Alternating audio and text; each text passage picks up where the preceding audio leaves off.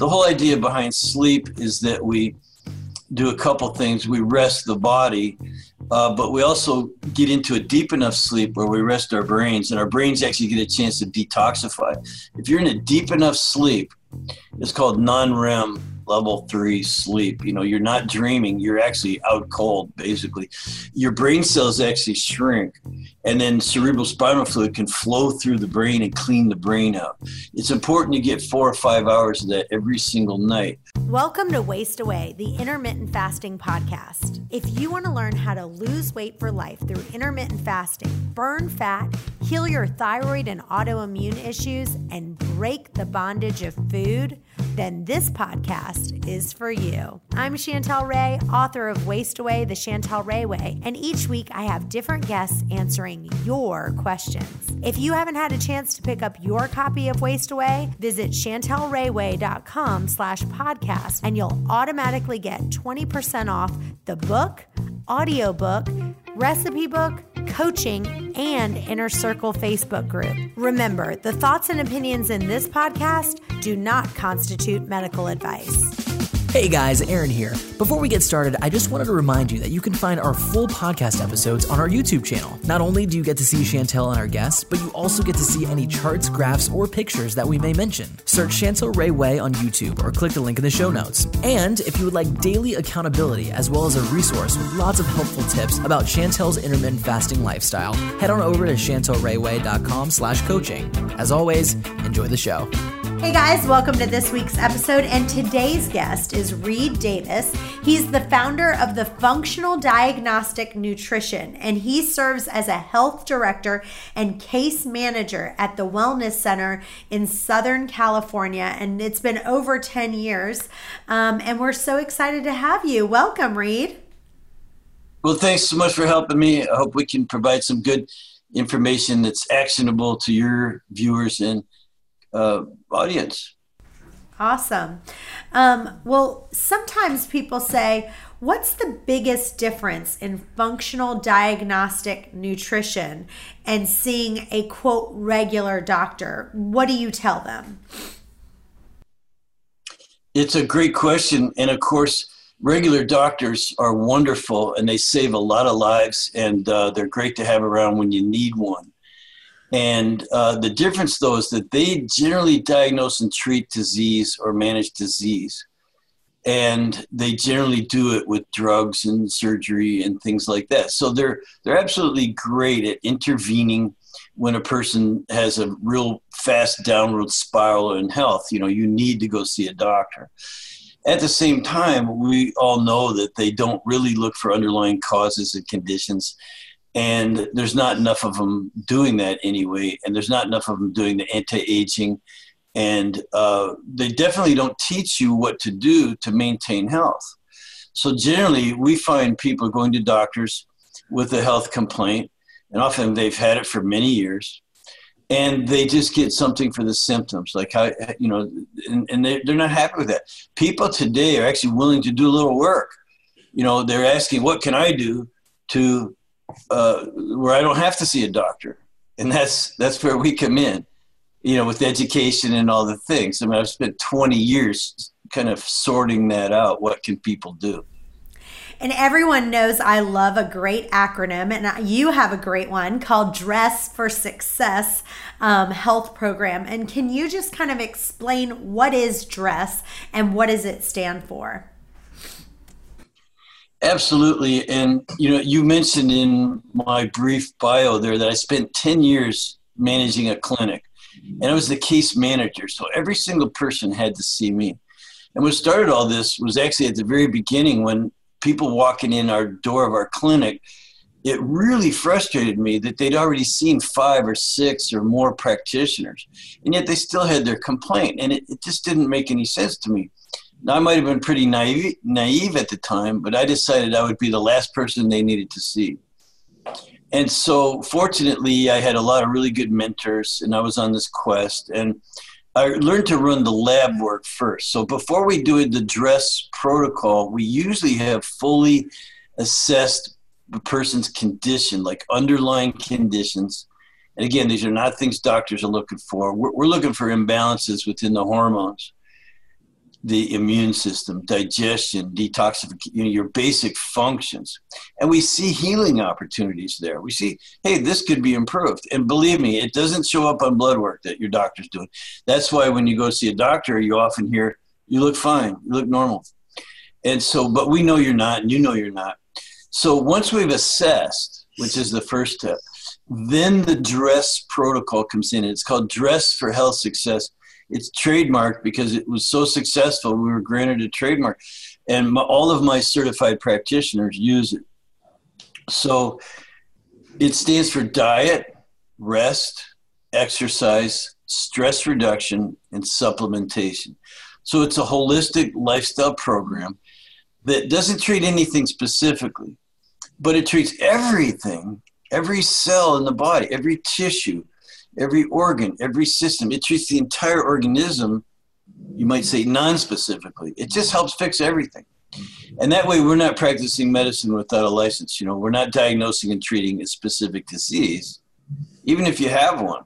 We just look for healing opportunities with the labs, and then we apply the health principles encompassed in that DRESS program. And it took me, a lot of years to figure out what really makes people better. Again, I didn't want to just treat their symptoms or what's called palliative care. Great. Let's jump right into the listener questions. And the first one is from Alex in Virginia Beach. I've had the hardest time falling asleep lately. I wake up every day at 4:30 a.m., so I should be exhausted, and I usually am. I've tried eliminating my afternoon coffee, and I'm only drinking coffee in the morning now, and that hasn't helped. I've also cut out alcohol, and that hasn't helped me either. Once I fall asleep, I sleep like a rock, but I feel exhausted when my 4:30 alarm goes off. What can you recommend to help me sleep that I already haven't mentioned? Are there any supplements I could try? Well, there are some supplements, but before that, we like kava, we like melatonin sometimes. We like, chamomile tea. We like some other things like that, valerian. And there are some herbal things that can relax you. So you basically want to be relaxed. But it could be that there's some unknown or hidden stress factor that is keeping the cortisol high. And this is why we do lab work on our people who aren't sleeping well. And by the way, 4:30 is pretty early, but if you have slept, 5 or 6 really good deep hours, you shouldn't be unrefreshed. So the whole idea behind sleep is that we do a couple things. We rest the body, but we also get into a deep enough sleep where we rest our brains, and our brains actually get a chance to detoxify. If you're in a deep enough sleep, it's called non-REM level 3 sleep. You're not dreaming. You're actually out cold, basically. Your brain cells actually shrink, and then cerebral spinal fluid can flow through the brain and clean the brain out. It's important to get 4 or 5 hours of that every single night, or you could wake up unrefreshed or with lots of other problems, and eventually even serious health problems in the brain. So I'm not telling everyone they need 8 hours, but you do need to rest the body, and you need to get into a deep enough sleep for long enough to cleanse the brain. Now, by the way, while that's happening, the rest of your organs would also detoxify. We know the liver works better, the gallbladder and things like that. Your hormones, like human growth hormone, is really important. That rises while you're asleep if you're deep enough asleep. So to the gentleman who inquired, 4:30 is pretty early, but if you went to bed early enough and slept soundly enough, you should not be tired. So I would probably start checking the various systems like the hormones. Again, stress is ubiquitous. It's everywhere, and there's every different kind of stress, and it does affect your cortisol levels. Like cortisol will suppress melatonin. Cortisol is your stress hormone. It stays high. It tries to keep your blood sugar high, tries to keep other hormones elevated to handle the stress.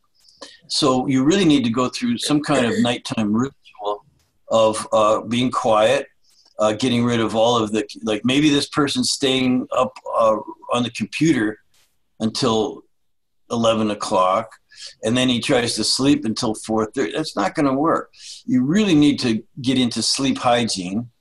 And matter of fact, I will send everybody listening, if they want, a document that we have. It's called the Dress for Health Success Guidebook. And so DRESS, it'll have some sleep hygiene tips in there, and I'll be happy to give that to all of your audience. And you need to, follow that. It could include winding down. Now, me as a business owner with 30 employees and, close to 3,000 students in 50 different countries, you might think I have a little bit of stress, and that would be true. But it's the perspective, the point of view that you take. I've always been very thankful and grateful and meditative at times. So what I'll do is, first of all, turn all the lights out. I get off my computer like shortly after dinner. I might do dinner and then still do a little work. But, you got to get away from the computer screen and then go to bed, hydrate your body, take a little protein snack. Little protein will raise your glucagon levels and it'll help stabilize your blood sugar through the night. And so a little protein snack, some other sleep hygiene, including even what I do is I listen to YouTube on my cell phone. Now they say that shouldn't be near you, but you got to have balance in your life, So I'll listen to YouTube all the time, and it knocks me right out. Either pick something really boring that puts you out, or like books, like audio books are fantastic. You'll fall asleep. You even can learn while you're asleep if you're listening to meditation. There's endless meditation that will play to your subconscious while you're asleep. I find that very helpful. And lots of other tips in that guidebook. Hey guys, we absolutely love getting your questions into the podcast, but we're also interested in your journey. So if you've started intermittent fasting and have some success or even struggling a little bit, we want to hear about it. Email me your intermittent fasting stories to Chantel@ChantelRayWay.com. Now back to the show. Great. This next question is from Laura in Massachusetts. I have been eating within a 6-hour window for the past 3 months or so, and I've been following the 80-20 principle of eating 80% clean foods. I was bummed when I went to the doctor the other day and said my cholesterol was slightly high. My doctor recommended medication, but I'm not ready to take that step. It's not dangerously high, just a little above average. How can I regulate this naturally without medication? Yeah, fantastic. So the first thing I heard was that you eat 80% clean and 20% what? Garbage? I mean, don't do that. Get as close to 100% as you can of eating clean. It's a discipline that will pay off down the road. So try not to cheat on a clean diet. And like the first gentleman said, he avoids caffeine except in the morning, which is fine. And alcohol. That's another really good thing to do. So eating clean means clean organs. The detoxification organs will be clean. And I think the question was about cholesterol. And, I'm not a physician, but I've studied cholesterol, and the current levels on a blood test that your doctor would do are probably too strict. Like they really don't like the lipoproteins, the so-called bad cholesterol, LDL cholesterol. I think that their ranges are not accurate. What's really important, you can, in other words, you can have much higher LDLs as long as your HDLs are in proportion to it. So what you really want to do is look at, ask for a copy of the blood work. Don't just take their word for it, and look at your HDL ratio to the total cholesterol. And it should be below 4-to-1 ratio, and actually closer to 2-to-1 would be really good. So in other words, let's pretend that my total cholesterol was 200, which isn't bad. It might sound a tiny bit high, but 200. But if my HDLs were 100, then I'd have a 2-to-1 ratio of total to HDL. Now that's amazing. That means you have a beautiful ratio between HDL and LDL, or HDL and total cholesterol. So that's really more important. And it should never fall below 4-to-1. So if your total cholesterol is 200 and your HDLs are only 50, That's a 4-to-1 ratio, you see. So you don't want to drop below that. And what you would do is do vigorous exercise and watch your diet, of course. Eat the right amount of protein and fat and carbohydrates for your metabolic type, and then you'd be in good shape. So we've actually seen people with cholesterol of 250. Now that's, out of range for sure, according to medicine. But if their HDLs were high enough, like I said, 100, you'd be at a 2.5 to 1 ratio. That's a beautiful ratio. So it's your HDLs you want to have be high, and that requires the right diet, really good liver function, and other things. But that's my answer to that question. I would not take the medication myself. Okay, this next question was on Facebook, and she didn't tell us where she lived, but it says, I wanted your take on celery juice. Does it work miracles like a lot of people claim? Her question is, does drinking celery juice break my fast? From Jessica. Well, in a way it does, but you said she doesn't. She must be from California doing the celery juice fast. No, I'm kidding about that. But we find people coming up with all kinds of ways to try to expedite cleansing. And celery juice isn't much better than anything else I've seen out there as far as juice fast. So there is such a thing as a juice fast. In other words, all you do is drink juice. And I could see doing it once in a while, but generally we're not designed for that. We're designed to eat regular, really high quality, high nutrient density foods and occasionally fast. So unless someone's really trying to lose weight, I wouldn't do a lot of fasting, in which case intermittent fasting is actually a pretty good idea. And intermittent fasting doesn't have to be more than just, don't eat certain hours. Like if you only ate between, say, noon, let's say you started the day with a nice breakfast, lunch, brunch kind of thing at noon, then as long as you ate your last meal before 8 p.m., then you would be fasting from 8 p.m. already all the way till noon the next day. Now, I wouldn't do that for long, but that would be a decent, what we call an intermittent fast if you wanted to drop a few pounds.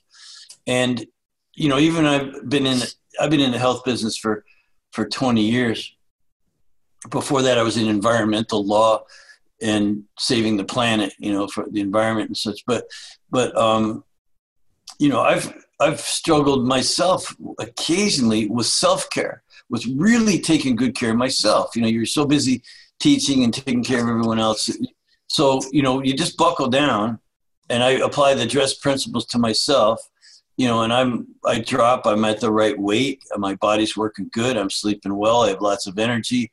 All the pipes work, so you need to keep checking yourself. And your immune system would really be really good. And so celery juice isn't going to really have that big of an effect over a long period of time.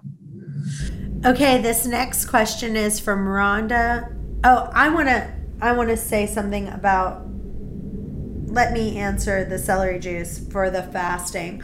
So celery juice has about 40 calories in a glass of celery juice. And what we have found with people, obviously, if you take on any calories, then you're, quote, breaking the fast, right? Because if you're completely fasting, but what we have found with people, if they're doing fasting for weight loss, when they do something that's 50 calories or less, they still see really great results. So whatever they do that's 50 calories or below, they still see amazing results from that. So that's just from different people and different people we've tested.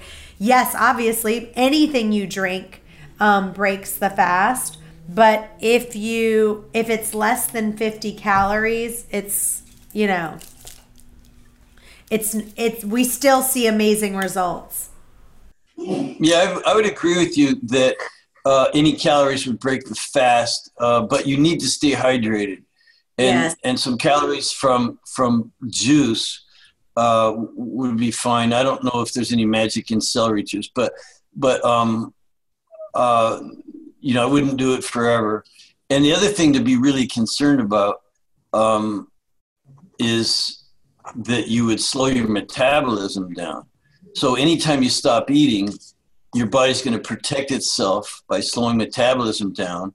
You know, your thyroid would slow down a little, metabolism down a little bit.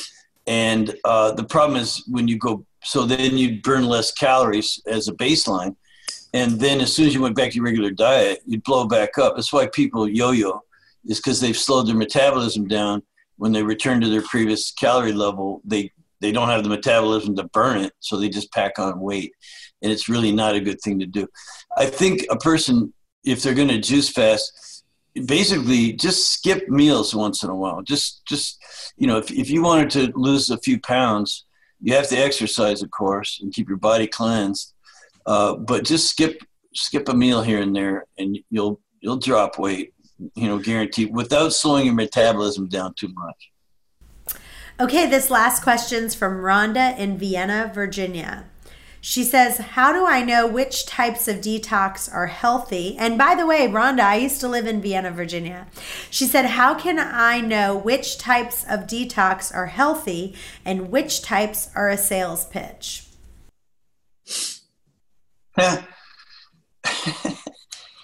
You know, they're all kind of a sales pitch no matter what. So you because they're selling you something. They're selling you their juice or their whatever. So, so if you go back to the basics, like we call the general principles of health building, you want to firmly support your body's own detoxification systems first, you know, before you start getting fancy with it, like the celery fast or something like that. There's all these other drinks you can do that would stimulate the liver. And there's lots of liver gallbladder flushes and things that would, quote unquote, detoxify you. There's sauna baths that detoxifies the skin and you release things. But if you look at the basic detoxifying organs, which probably starts with the liver, you know, it's considered the grandfather organ in Chinese medicine, and it detoxifies a lot of stuff. Anything coming off of the digestive system, for instance. The liver gets most of its blood supply from enterohepatic circulation, in other words, just what's coming off the guts, and it gets some other blood supply. But it's a big detoxifying organ, and it works in miraculous ways. And it lets some good things through into your bloodstream, some nutrition and what have you, purified hormones and all these things. So you got to take care of your liver. There's lots of information on that.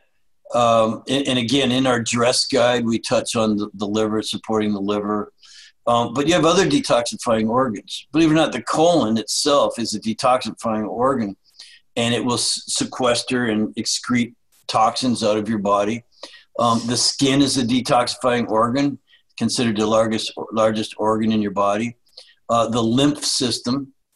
And by the way, the lymph system, it's all throughout, you know, you have your lymph nodes here and in your groin and under your arms and all these places that might swell up if you have an infection. You got to keep your lymph system clean, which requires exercise. It has no circulatory system of its own. There's no pump. Like the heart, you know, has a pump. The circulatory system has a pump. The lymph system has no pump. And so you have to move your body to cleanse your lymph. And the lungs, believe it or not, the lungs are a detoxifying organ. How so? Well, they take in oxygen, but they excrete carbon dioxide, which is a toxin and a poison. You know, it's very pro-oxidative. So you want to get rid of your carbon dioxide. So you have the skin, you have the lungs, you have the kidneys, and of course you have the liver, and of course you have the kidneys and the colon, as I said, and you want to keep all these things really clean. That's your best detoxification program right there. Keep those things clean. And then if you happen to find that you're exposed to some additional environmental toxins, or if you got some bugs, some living organisms that are excreting toxins in your body, and of course our bodies produce their own toxins anyway through normal metabolic processes. So you can do a few extra things like stay really well hydrated and enhance function of some of these organs. That's my best bet. But otherwise, it's almost all a sales pitch to me. Great.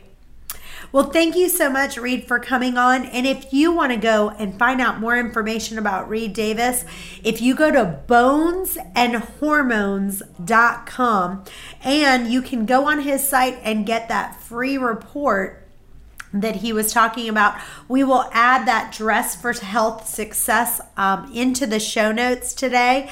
And if you have a question that you want answered, go to questions@chantelrayway.com.